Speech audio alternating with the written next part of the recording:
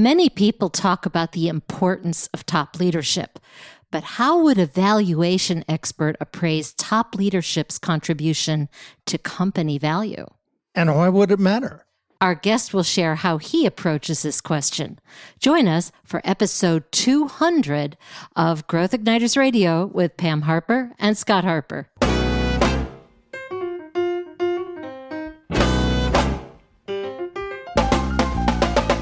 This episode is brought to you by Business Advancement Incorporated, enabling successful leaders and companies to accelerate to their next level of success.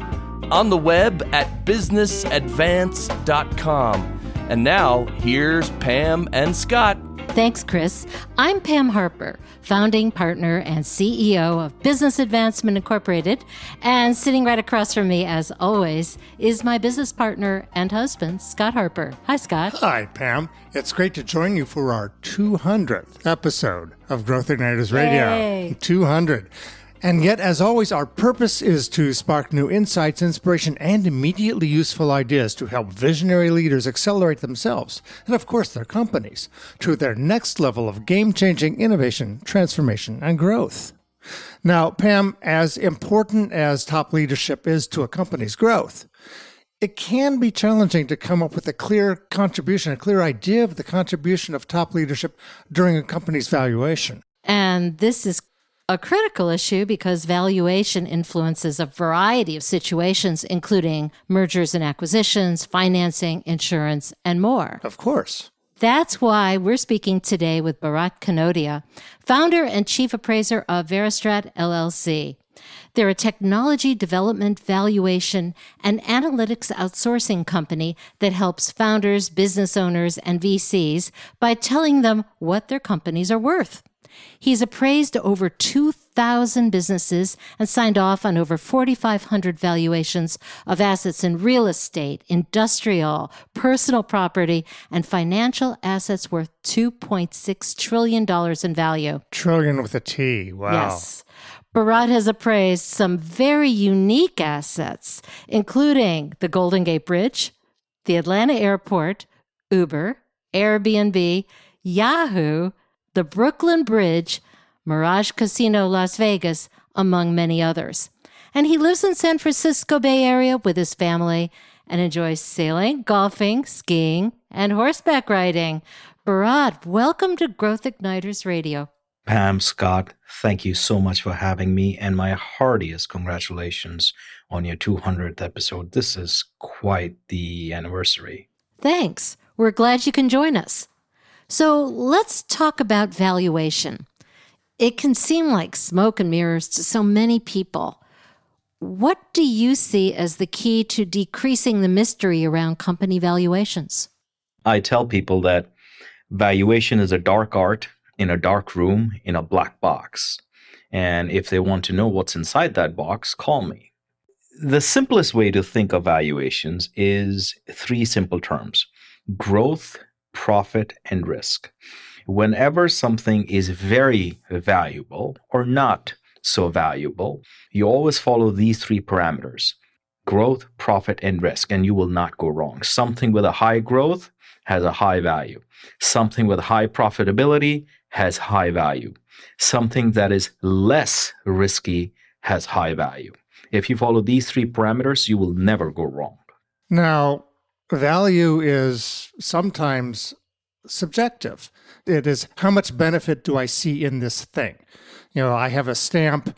To me, it's worth, $5,000. To you, it's a piece of paper. And yet at other times, it seems like a very calculated formula, right? Right. So you've talked to us separately about how many people approach valuation by looking at the numbers. What's the profits? What's the revenues and so on?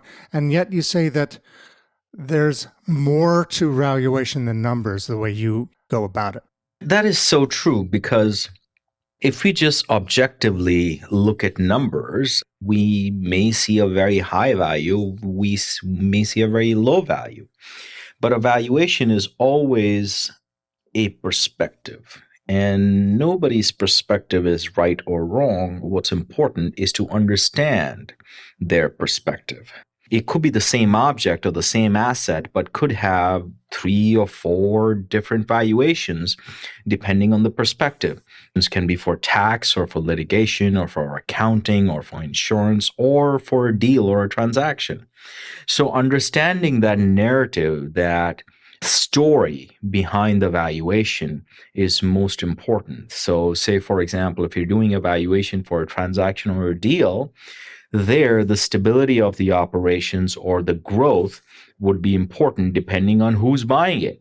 If a PE investor is buying it, they might be more inclined to value the business or the company for profits or sustainability. If a venture capitalist is looking to invest in the company, they could be valuing the company more on prospective growth. That's why the narrative or the story is more important than the numbers. I tell people that, numbers can fall into place. Numbers are just inputs that go into the model, which is the easy part. People think that's the difficult part of my job. That's frankly the easiest part. The difficult part is for me to understanding the perspective of the founder, the owner, or the investor that, hey, what's important for them? Why are they valuing this? Or why would they buy this? Or why would they sell this? Once I understand that, the numbers fall into place. So is there only one story? I mean, who's giving you the story? Do you take that from a variety of sources? No, it's just like an investigation, right? You get everybody's perspective. So many times when I'm doing evaluation, I talk to the founder, I talk to the owner, I talk to the investor, I talk to the CFO. I talk to their attorney, or I might talk to their banker, or I might talk to some of their top employees. Once I gather a 360 perspective of the asset that I am valuing, I am doing a better job. Okay, so the quality of the question you ask really, really impacts the quality of the answer you get and how you put it together. Most definitely. And especially who you ask. Yes. And as I like to say, there's always more to the story. It's not just one flat line. So with that in mind, there are a lot of myths and misconceptions about the impact of top leadership on company value. What is your experience with this? Top leadership has a lot of impact on company valuation. And I'll give you an example. I have valued WeWork for many of their investors. I was valuing WeWork in 2019 for one of their investors, and they were asking me for a valuation that was 60% more than what I could justify. I made the mistake of saying to them that, hey, isn't WeWork just a fancier version of Regus Spaces? Needless to say, they did not like my comment. And 6 months later, valuation of WeWork dropped from $47 billion to $12 billion because of the things that you've heard that were done by the CEO. And also, let's not forget, it's the same CEO that took the valuation from 0 to $47 billion. So, let's give him credit where credit's due. So yes, leadership has the biggest impact on valuation. People need to be able to relate and understand and trust the leadership that they're investing with. Why is Ryan Reynolds investing in a mobile company, Cricket? Because he is bringing his followership, his network, his relationships to the pool. So yeah, most definitely leadership is important. Why would you hire Jessica Alba to lead a diaper company? Because people think that, hey, if Jessica Alba is leading the company, she's going to bring her celebrity, her network, her followers to the pool. And that will help the company grow. In fact, it's serendipitous that I'm writing a episode of What's It Worth as we speak on celebrity valuations. So this topic is of most interest to me as we speak. And yet, of course, as celebrities can draw people, the company has to be able to deliver on the promise. And that requires a lot of other leaders other than the celebrity. So got to look at that too, right? Most definitely. For example, after Jack Welch had taken GE from almost a company that was dying to what it was in the early 2000s. All his lieutenants were picked off to lead other companies. One went to Home Depot, one went to other places. Why? Because they wanted that DNA from Jack Welch. And because these lieutenants or generals had reported to Jack Welch, they had their own set of, let's say, best practices that they could take to other companies and make improvements there, just how Jack Welch did at GE. And yet it was a mixed bag. Some of them did really well, some not so well. On this, we're going to take a quick break. And when we come back, we'll dig deeper with Bharat Kanodia, founder and chief appraiser of Veristrat LLC, about appraising top leadership's contribution to company value. Stay with us. This is Growth Igniters Radio with Pam Harper and Scott Harper. We're brought to you by Business Advancement Incorporated, and as always, we focus on enabling visionary CEOs and C-suite leaders to accelerate momentum for game-changing innovation, transformation, and growth. To everyone listening, welcome. We're glad you joined us, whether it's because you're a subscriber or you just found us wherever you pick up your podcasts. But there's a special reason to visit growthignitersradio.com. This is the only way you can access all of the previous podcast episodes, and now there are 200 of them. Over almost 7 years. That's right. And it's also the only place you can find unique show notes, bios, and resource links specifically related to each of our 200 podcast episodes. Subscribe today by going to growthignitersradio.com and click on Sign Up Now.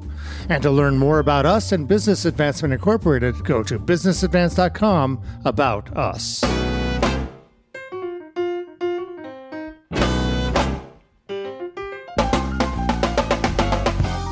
Welcome back to Growth Igniters Radio with Pam Harper, that's me, and Scott Harper. Today, Scott and I are speaking with Bharat Kanodia, founder and chief appraiser of Veristrat LLC, about how top leadership impacts company value. Bharat, how can people find out more about you, your work, your YouTube channel, and the name of it's What's It Worth, right? Yes.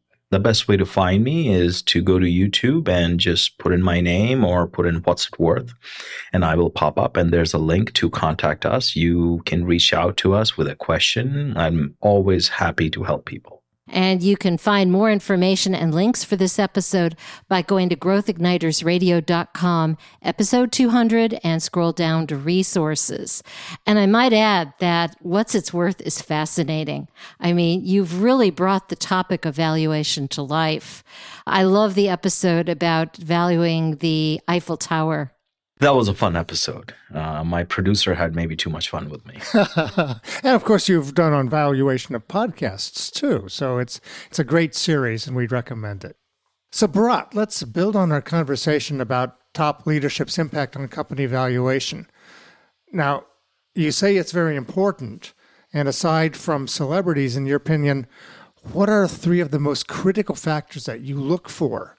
Digging deeper here, determining top leadership's impact on company value. When I talk to founders, they think that the first thing venture capitalists or investors they look at is the business model or the profitability or the industry they're in or how sexy their website is. Really, no. The first thing an investor looks at is the founder herself. And the founder needs to be relatable. The founder needs to be likable. Basically, they're gauging that, hey, do I trust this person or not with my money? That's it. You know, if I give this person money, will I be able to work with her or will I have to call her every day that, hey, what's going on? What's going on? And they don't want to do that because if you think about it, right, maybe venture capitalist is not like a bank. They don't have your house. So they're just giving you money based on your credibility and what you say you can do.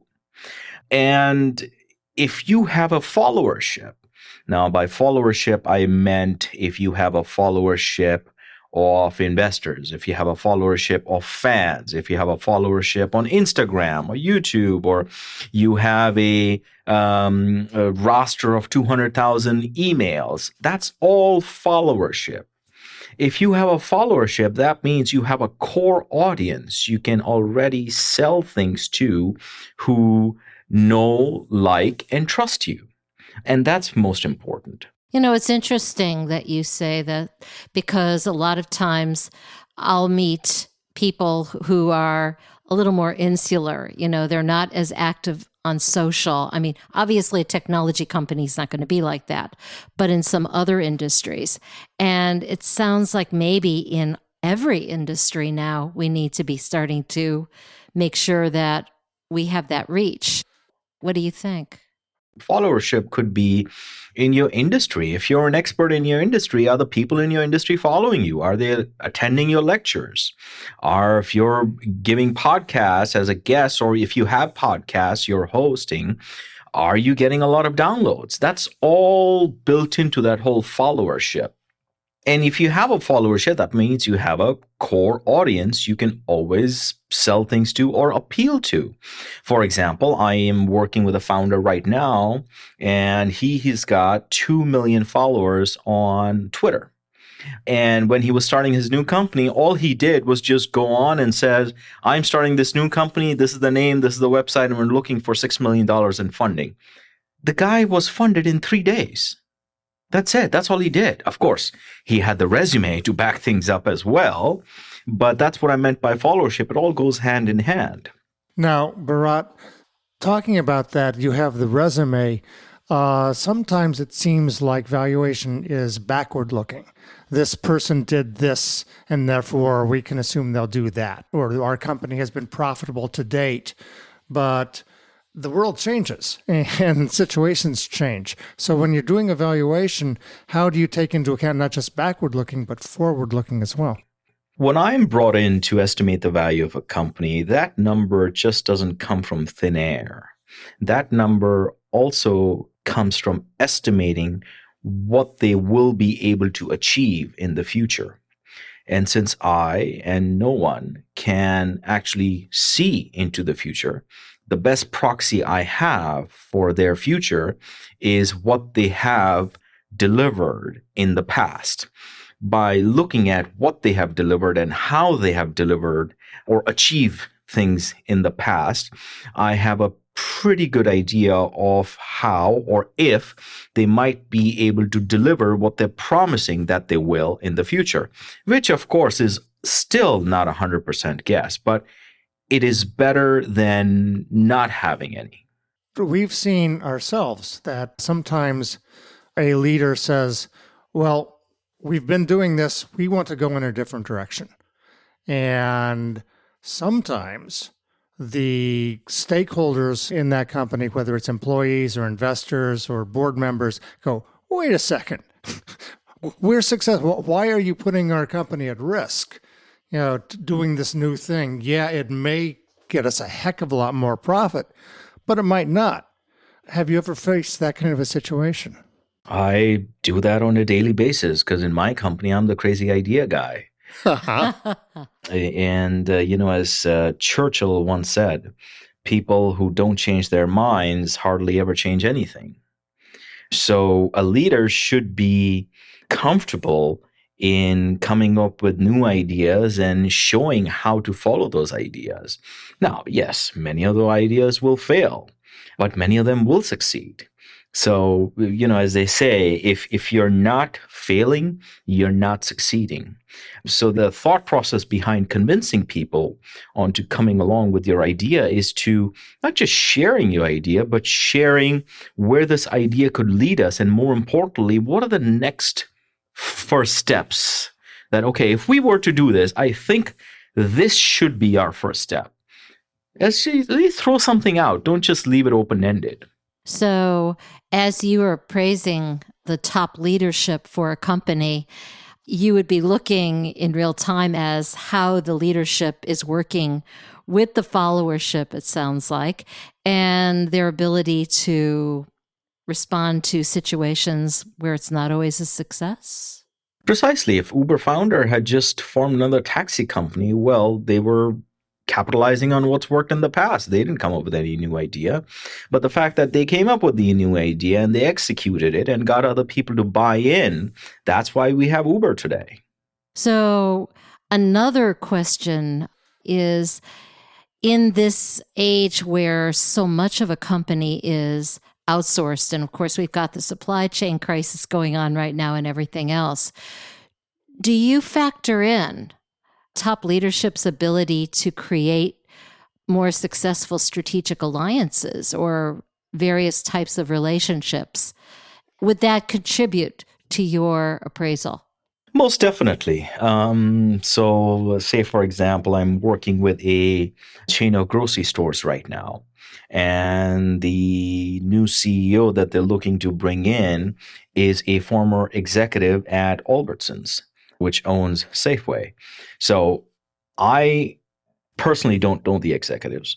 I don't know the executives' Rolodex or his relationships with his former colleagues. But the fact that he was a senior executive at Albertsons leads me to believe that he has a decent Rolodex in the grocery store world, and he can bring that expertise and that network to help this new and small chain of grocery stores to expand. Mm-hmm. Ultimately, it sounds like we're talking about a lot of fostering a culture that is growth-oriented. Yeah. There was this saying where JFK went to NASA and he asked one of the janitors about, while he was sweeping the floor, that, hey, what are you doing? And instead of saying, I'm sweeping the floor, he said, I'm putting a man on the moon. And that's the kind of leadership that you need, which can trickle down to the grassroots level. Because unless it's down to the grassroots level, nothing's going to come up. That's absolutely true. And we've seen over and over that engaging people in not just doing the work, but in formulating the strategy and the vision from the grassroots up can have a huge impact on what the company does and how much value it creates. So we're going to take another quick break. And when we come back, we'll talk more with Bharat Kanodia about immediately useful ideas for increasing the value of your top leadership. Stay with us. You are listening to Growth Igniters Radio with Pam Harper and Scott Harper, brought to you by Business Advancement Incorporated, where we focus on enabling visionary leaders to dramatically increase the momentum it takes to achieve game-changing results. We're on the web at businessadvance.com. As we've discussed, a leadership team's ability to foster a culture of growth is one of the most important factors for creating a competitive advantage as the world keeps changing in so many ways faster than ever before. But some leaders have told us that they don't have the time or the right people in place. They want to know what it takes to do this and increase the return on investment. Find out what we've learned. Download our free special report, Fostering a Culture of Growth, Increasing the Return on Your Investment. Remember, your company's culture exists and impacts value whether or not you consciously shape it. Simply go to growthignitersradio.com, select episode 200, and click on Download Culture Report in the Resources section.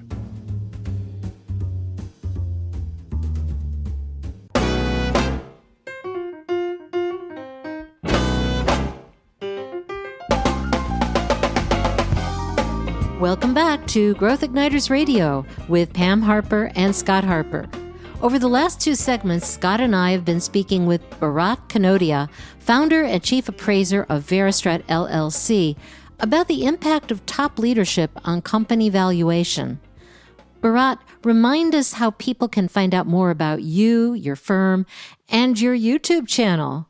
Best way to find me is go to YouTube and put in What's It Worth or Bharat Kanodia, and my channel will pop up, and you can contact us if you have questions about valuations or how to increase valuations. I'm happy to answer them. And you can find more information and links to this episode by going to growthignitersradio.com, episode 200, and scrolling down to resources. Now, Bharat, we've been, over the past two segments, talking about some fairly substantial ideas, some philosophy and beliefs. This is the time where we like to dig a little deeper and get into some practical things that relate to our previous conversation. So let's talk about some ideas about how top leaders can think about themselves and their companies so that when it comes to valuation, they can get top value. The first thing any founder, owner should be doing is making sure that their cash flow is consistent. Now, cash flow could be profit, or it could be revenue, or it doesn't necessarily have to be cash flow. It could also be customers who are coming back to you for satisfying their needs again and again. For example, we all go to Facebook again and again. So if you have a business where the customer pays you on a monthly basis, some kind of a recurring revenue or some kind of a recurring usage, that's the business you want to be in. Like a subscription. Correct. Subscription model. So I tell people, say, for example, I am working with a company right now, and their model is, hey, as and when the customer needs it, they take it. And which is fantastic. Right now, I'm giving them about a 3x valuation. But I was talking to the founder and I said, look, I mean, right now I know the business is good, but if you can convert your customer into a monthly paying customer, you might have to take a hit on your revenue a little bit, discount it, just so that you can get the customer to sign up for a monthly subscription. But if you sign up for a monthly subscription, then I can give you a 8 to 10x valuation, even though your revenue goes down slightly. Okay, so embedded in this is the willingness to look at your business model, and as the world changes and you can change your business model, think about how you can be more consistent and more transparent and more predictable in the long run, right? Precisely. So you want your customer to be paying you on a monthly or a quarterly or an annual basis, some kind of a subscription model. Okay. What's the second idea? The second idea is you want your business to run on autopilot. Now, no business can run 100% on autopilot. But how close to that 100% can you get to? What are the parts and the processes of your business that you can put on autopilot? For example, putting in new systems and processes in place, or hiring people who are very process oriented. Not everything can be pushed into software, but what can be? Can your marketing be pushed into software? Can your account receivables, account payables, payroll, all the things that can be automated, automate them. And the things that cannot be automated, see if you can find people who are very process driven so that they can create a process out of that. And this is important because if a new buyer is looking into buying a business, they don't want to be coming in and putting 80 hours a week. They want to be coming in and putting in 10 hours a week and enjoying the same cash flow. And that can only happen if you have the systems and the processes in place to service your revenue. Building on that, we found that in addition to automating, if everybody in the company from the C-suite on down understands the strategic imperatives of the company and the strategic context of what their job is, and what they are contributing, not just the work that they do, but the role they play and how they contribute to building the value, they're going to be able to be much more consistent, much more creative, much more contributory to that value. Have you seen that? Most definitely. For example, BMW, their motto is the ultimate driving machine. So everything they do, every part they design, every system they design, every plant they design, every color of paint that they pick comes around to the same thing. Does this choice make BMW the ultimate driving machine? Yes or no? If yes, we can select it. If not, no, it's out of the question. This is interesting. I guess no conversation about the value of top leadership right now would be complete without talking about one of the pressing issues out there, which is the Great Resignation. And by the same token, it would be this issue of engaging and retaining critical talent. And I'm wondering what you're seeing or what you're looking for in terms of that issue. Talent is very important, but from what I have seen is you want to be working hard in retaining talent, but you don't want to be putting out fires to retain talent. Okay. Well, so we are actually at the end of the episode. Can you leave us with some thoughts regarding valuing your company's top leadership? Marketing and touching base with your audience, with your followers is key. I have learned over time, marketing is just a fancy term for staying on top of people's minds. So as a leader, as a company, if there's anything you can do to stay on top of your current customers, your prospects, your followers' minds, that's most important. And that's why you're doing the podcast. That's why I'm doing the YouTube videos. And that's why Elon Musk is going to the moon. And that's why Richard Branson is doing all these kooky, crazy things that he does, because he's just staying on top of people's minds. They're just ads, backhanded ads for version. So do what you can on staying on top of people's minds. And if that means writing daily emails, do that. Or if that means jumping out of airplanes, do that. Okay. Well, Bharat, thank you so much for being our guest on Growth Igniters Radio. Thank you for having me, Pam and Scott. Thanks, Bharat. And thanks to you out there for listening to Growth Igniters Radio with Pam Harper and Scott Harper. To contact us, get show notes and resource links for this week's episode, go to growthignitersradio.com, select episode 200. Until next time, this is Pam Harper and Scott Harper, wishing you continued success and leaving you with this question to discuss with your team. As a leadership team, what can we do differently or better starting today to think and act more strategically about looking beyond the numbers to add value to our company?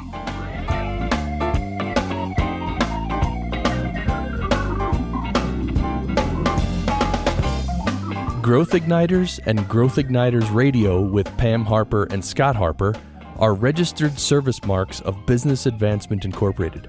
All Growth Igniters Radio episodes are copyrighted productions of Business Advancement Incorporated, intended for the private use of our audience.